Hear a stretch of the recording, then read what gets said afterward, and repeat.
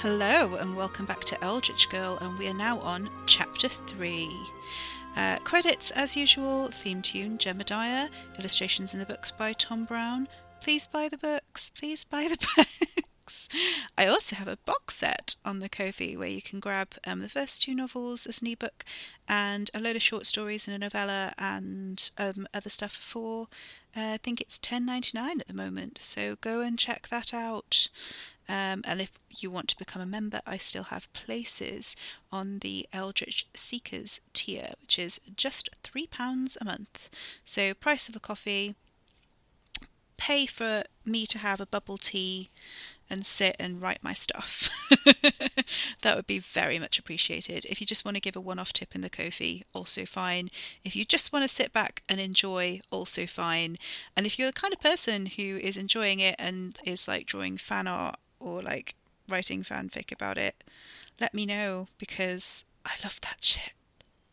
That would be so cool. That would like make my year. So don't be shy. I don't bite. That's a lie. I do bite, but I promise I won't bite you. How's that? So I hope that you enjoy Chapter 3. I also hope you're enjoying the bonus episodes so far as well. We've got another great one this week. So excited! Check out Eldritch Girl Pod at Eldritch Girl Pod on Twitter, and you'll be able to see what's coming up.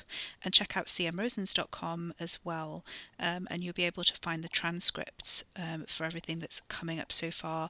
The podcast author interviews has its own page, so you'll be able to see on my website all the exciting authors that we've got lined up. So, Chapter 3, We Have Seen Better Days. And this is a quote from Timon of Athens by William Shakespeare, Act 4, Scene 2. But before I completely forget, content warnings for Chapter 3.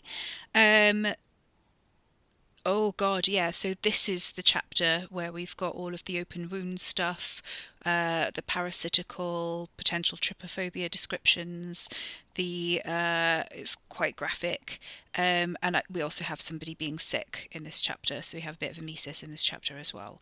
It's a Katie chapter, and there's also a Wes part in it, so part 2 is Wes, so be prepared for the sexual innuendo and references to all kinds of shit in his point of view, and there's a bit of depression and suicide ideation as well in both, so just be aware of that going forwards. Chapter 2, We Have Seen Better Days, 17th of March.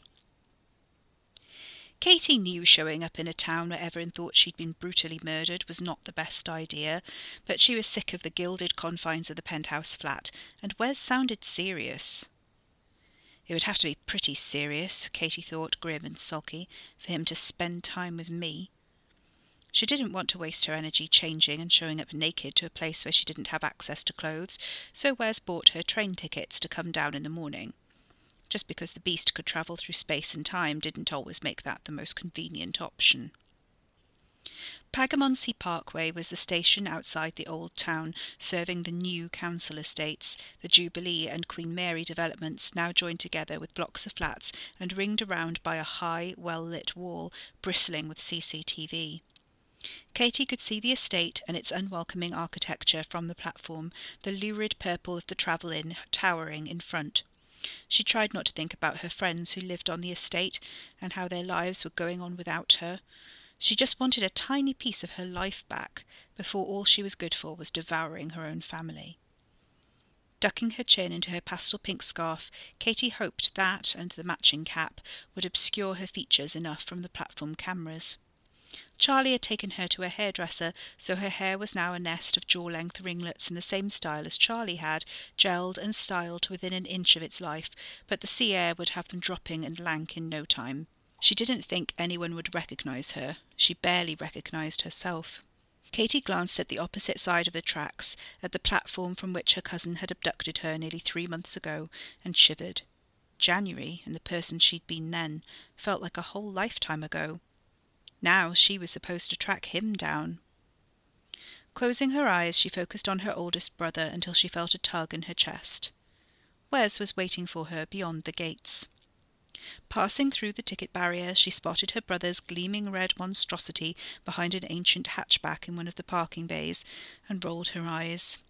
He stuck his arm out of the window in a casual wave, as if she could miss him. Katie jogged over and slung her handbag down at her feet. "You're still alive, then?" Wes was just a suit in her peripheral vision, his expression impossible to pin down, his image invisible to her until she faced him. He snorted. "Yup." "Are you okay?" Katie side-eyed him, trying to get a read on his body language from the way his purple silk shirt creased, the movement of his trousers, or the flick of his cuffs. "Busy, tired, nothing to worry about." He looked at her, and she remembered the shade of his foundation, but not the shape of his jawline and the rise of his cheekbones, the eyeliner smudged into a smoky glower, but not the colour and size of his eyes. "Something's up." She feigned disinterest. "Do you think you ought to be buying a nightclub if it's this much hassle?" That was his latest venture. As far as Katie knew, that's what had been occupying all his time and weekends for the past month and a half, although she'd noticed the mood swings were worse, and his temper was on a shorter fuse. That is, when he was around at all. "I'm getting a manager in. That's not what's bothering me right now. It's our bloody cousin. Can you tell where he is? If he's left town, or what?" His curtness bothered her. His tones slid out of reach like the details of his face, but left her with a defensive twinge, like Ricky's disappearance was her fault somehow. Since he wasn't in the mood for conversation, even though they hadn't been alone together for over 2 weeks, Katie pursed her lips and let her focus seek their soothsayer. The beast knew where to find any bloodkin of theirs, and seeking Ricky was child's play to that instinctual part of her. Seeking their kin was like looking for individual maggots, while Ricky loomed in her consciousness like the whole carcass. She called out to him, heart to heart, and a shooting pain stabbed through her chest in response. Katie gasped, pushing down on her chest, such as it was, the arrows firing through her breasts and leaving her breathless and sore. "Fuck!" "Language," Wes retorted, and she punched his thigh, wincing. Eyes watering, she tried a slower breath, and the pain sparked up again. "Ow! Ow! That fucking hurts! What's wrong with him?" "That's a big question," Wes muttered. "Any idea where he is?" "Devil's Drop," she said, forgetting its real name for a moment, but Wes knew exactly where she meant. He started the engine, and the car purred into life. "Brace yourself," he said. "I don't think I've ever known him this upset. Not upset enough to kill his mum and dad, at any rate." Katie kept quiet. She didn't want to bring up that she could relate, but their dead siblings and parents hung between her and Wes in a veil of unspoken ghosts. The road swept them through town and towards the coast, and along the narrow road to Unger Point, running parallel with the other train track. It came to a dead end outside a caravan park, eerily quiet, with a few kids playing near the closed public toilets. She broke the pregnant silence. "This is it. He's down there."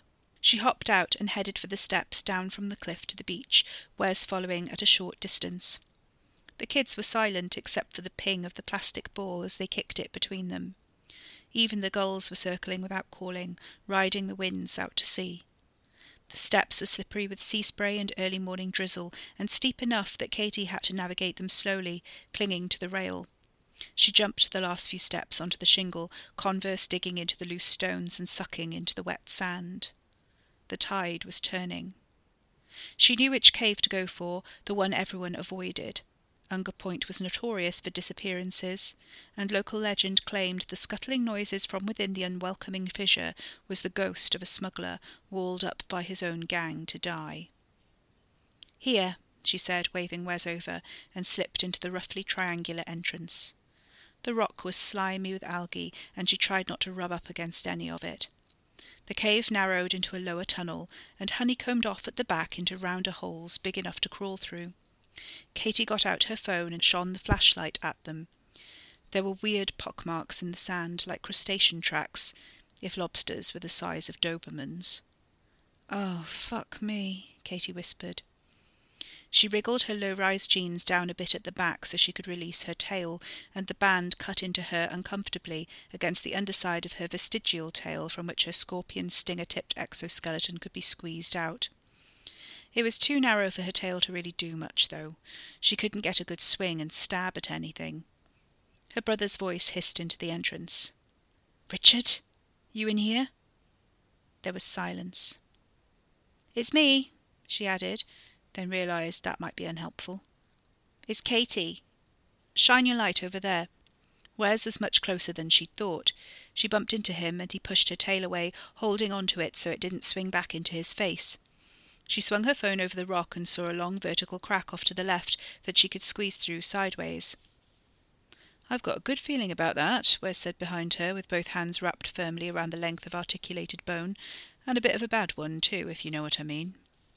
Katie shook him off and retracted the tail all the way to the wicked tip so she could slide through, choking on the dank air. The place stank. It was a mix of ammonia and sulphur, sewage and meat rotting in brine. Katie braced herself. Her flashlight picked out a dirty sleeping bag, small bones and bottles. She moved it around and it cast a pool of harsh light on Ricky's unconscious form, slumped against the wall in his trademark hoodie and well-fitting sweatpants Carrie had probably bought him, now stained with dark bruised shades of wet filth and vomit. The pull cord of his hoodie was on the floor, a discarded grey string. Something rolled under her foot. She shone the light down and it picked out a plastic syringe, the needle still in place. "Shit!" She stared at it. "Is this his? What's he taken?"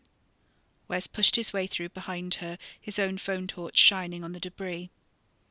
"I'm not a doctor, but I'm guessing it's not paracetamol." "You should have told me," Katie said, kicking the syringe out of the way. "You should have fucking told me it was this bad." Wes blew out a slow breath. "I didn't know." She kept her flashlight trained on the ground, picking her way towards her comatose cousin and battling the smell. "God, this stinks. Can we move him?" Wes set his jaw, nodding. "Yeah, maybe. We can give it a shot." He scanned the cave with his own light and sprang back with a shout, making her jump and spin around.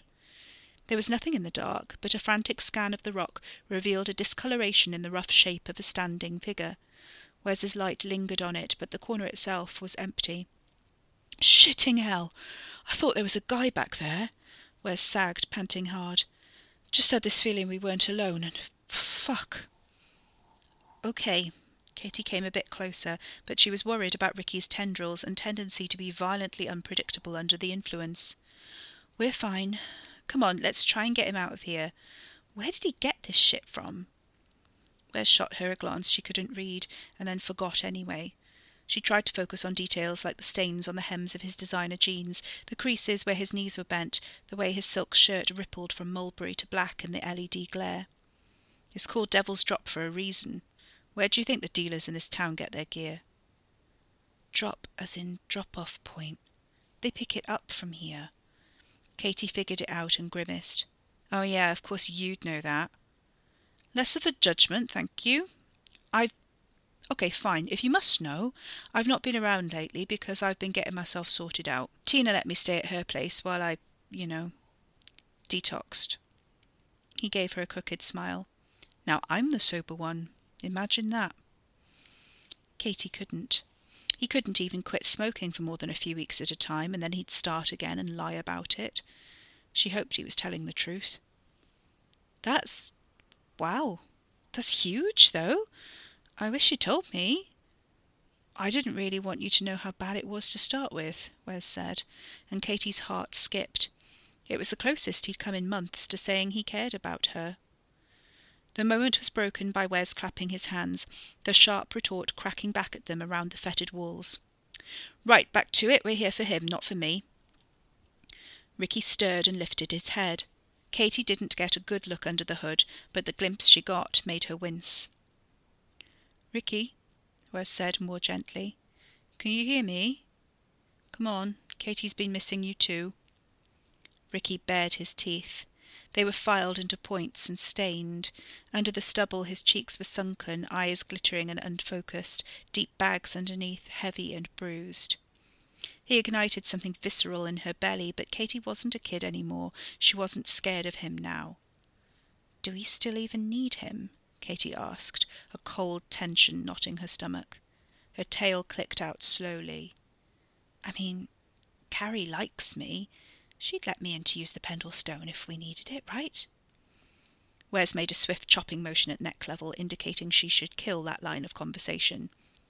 "She's burning a hole in my pocket right now, so you can always ask her," he whispered, patting his jeans. He raised his voice. "Ricky, come on. I'll get you whatever you want. We have to go now, though, okay? You coming?" Katie tucked her phone in her pocket so the light still peeked out over the edge and grabbed Ricky's other arm. "How are we getting him off the beach?" she asked. "The steps are really steep." Wes sighed. "Let's... one thing at a time, yeah? Let's just get him out of here first. I can't stand the smell anymore." Ricky was more tractable than she'd feared when they did get him up and mostly on his feet, but it took some manhandling to get him through the fissure and back into the entrance. The tide was creeping up the shingle. Katie heard the scuttling behind them. "What's that noise?" "No time, the tide's turning." Wes adjusted his grip on their cousin as Ricky slumped, a sudden dead weight across both their shoulders. Katie popped her tail out, just in case. "I don't think anything'll bother us," Wes reassured her. "God, he weighs something, doesn't he?" It wasn't his weight that Katie was bothered by. Her bare arm around his back was wet and sticky. The flesh underneath didn't feel right. "Is that blood? Is he bleeding?" Katie realised his hoodie was covered in stains, and they were worse on one side and across his back. She retracted her tail in case she injured him by accident. Wes was distracted, trying to see if the coast was clear beyond the cave mouth. Katie tried to regain his attention. "Wes? Wes! We need to get this off him and have a proper look. I think he's really hurt." Ricky twisted in their grip and snarled viciously at her. Cherry-red dots blazed in his dilated pupils. His rank, sour breath hit her full in the face. Wes tugged him away. "You're scaring her, man. Stop."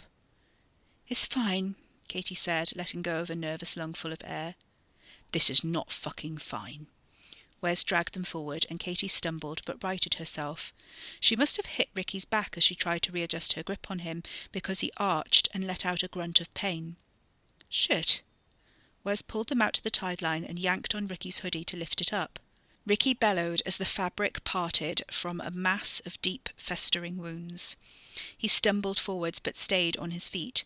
Katie nearly screamed. She cupped her hands around her mouth. Wes froze. "Christ on a bike!" The skin around the wounds was a mess of weeping burn blisters. There were dark, maggoty things wriggling in the pus, which seemed to be the same as the things she'd seen pour from his head after driving a poker through it. His side had a deep, jagged slash that wasn't healing, puddles of green and white discharge collecting in the deeper recesses of it, reeking of something rotten. "Oh my God, how is he alive?" Katie fought the urge to vomit. Wes was visibly gagging.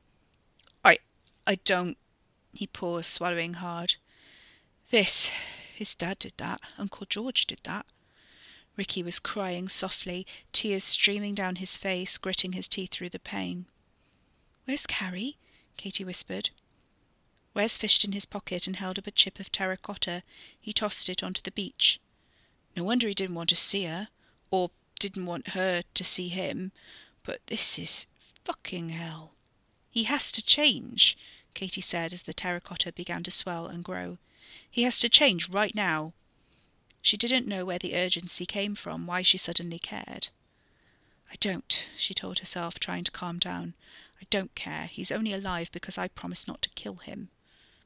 But that wasn't fair. She'd be dead right now, or one of Uncle Barry's experiments, if it wasn't for Ricky Porter. She wouldn't have lived long enough to change if it wasn't for him. Now she had fully ascended, and the family cowered at the mention of her name. It was easy to forget that. Katie swallowed, ashamed of herself, but still conflicted. "Hey, King Richard, darling, you're okay." Wes braced himself, and Ricky dropped his forehead against Wes's chest, putting his whole weight behind it. Wes squeezed Ricky's upper arm with one hand and stroked the back of his head with the other. Now his hood was down, Katy could see the second lips at the back of her cousin's shaved skull were glued shut with some crusty excretion. Wes stroked them as Ricky ruined the front of his shirt, and Katy watched Carrie sprouting from the chip of tile. Her brother was murmuring gently, but his tone washed out of her memory, leaving only a vague sensation of jealousy behind. He hadn't spoken to her in forever, let alone held her and told her it was going to be okay. Now here he was, cozying up to the cousin he'd always told her to stay away from, as if they were best friends. "You're okay. You're a god, remember? You're okay." Something vaguely Carrie-shaped, what once had been a woman with a slender, underfed frame, not as athletic as Katy, nor quite as tall, terracotta and gleaming with cracked glaze, formed. It found its voice, melodic and resonant, with a hint of panic. "Oh, my God!" Wes shushed her over the top of Ricky's head and kept supporting him against his chest. Listen to me. We're here now. We came to find you." Katy hovered, feeling useless. Carrie settled into a human shape, about an inch taller than Ricky was, hair stiff and lacquered into a ponytail with streaks of silver wire threaded in the glaze. Wes was murmuring low and soft in Ricky's ear, in that intimate way he had of making people feel special. Katy didn't catch what he said, but it wasn't meant for her. Ricky pushed him away.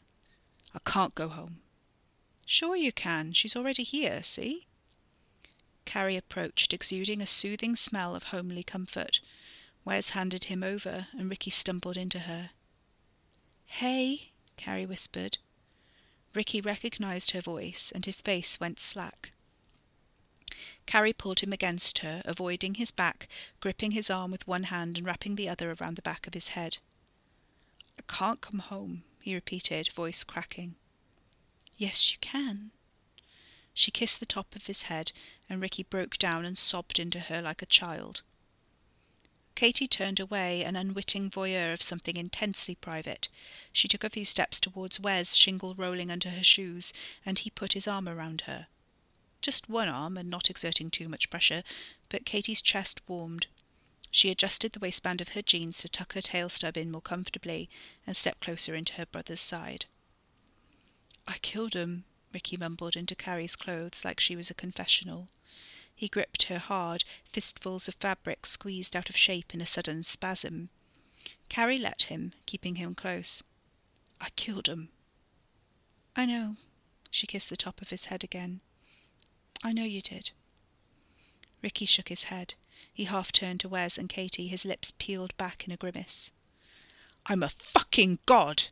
What's he want? I didn't even know I was hitting him." Katy shivered. "We need to get him home," she said, tugging Wes's shirt.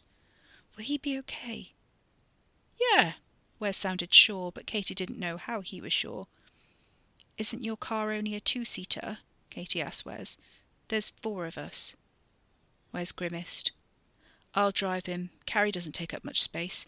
You can do your thing to get there if she's got enough food in. I'll take your clothes in the car." Carrie nodded. "I can carry him up there." Wes shot her a glance while checking for his car keys. "You could always just leave him here to sleep it off, though. It's not like he's your master." "Very funny." Carrie exchanged a look with Katy. "I want him home." Wes turned to Katy, raking a hand through his hair, reasserting his prickish big brother attitude.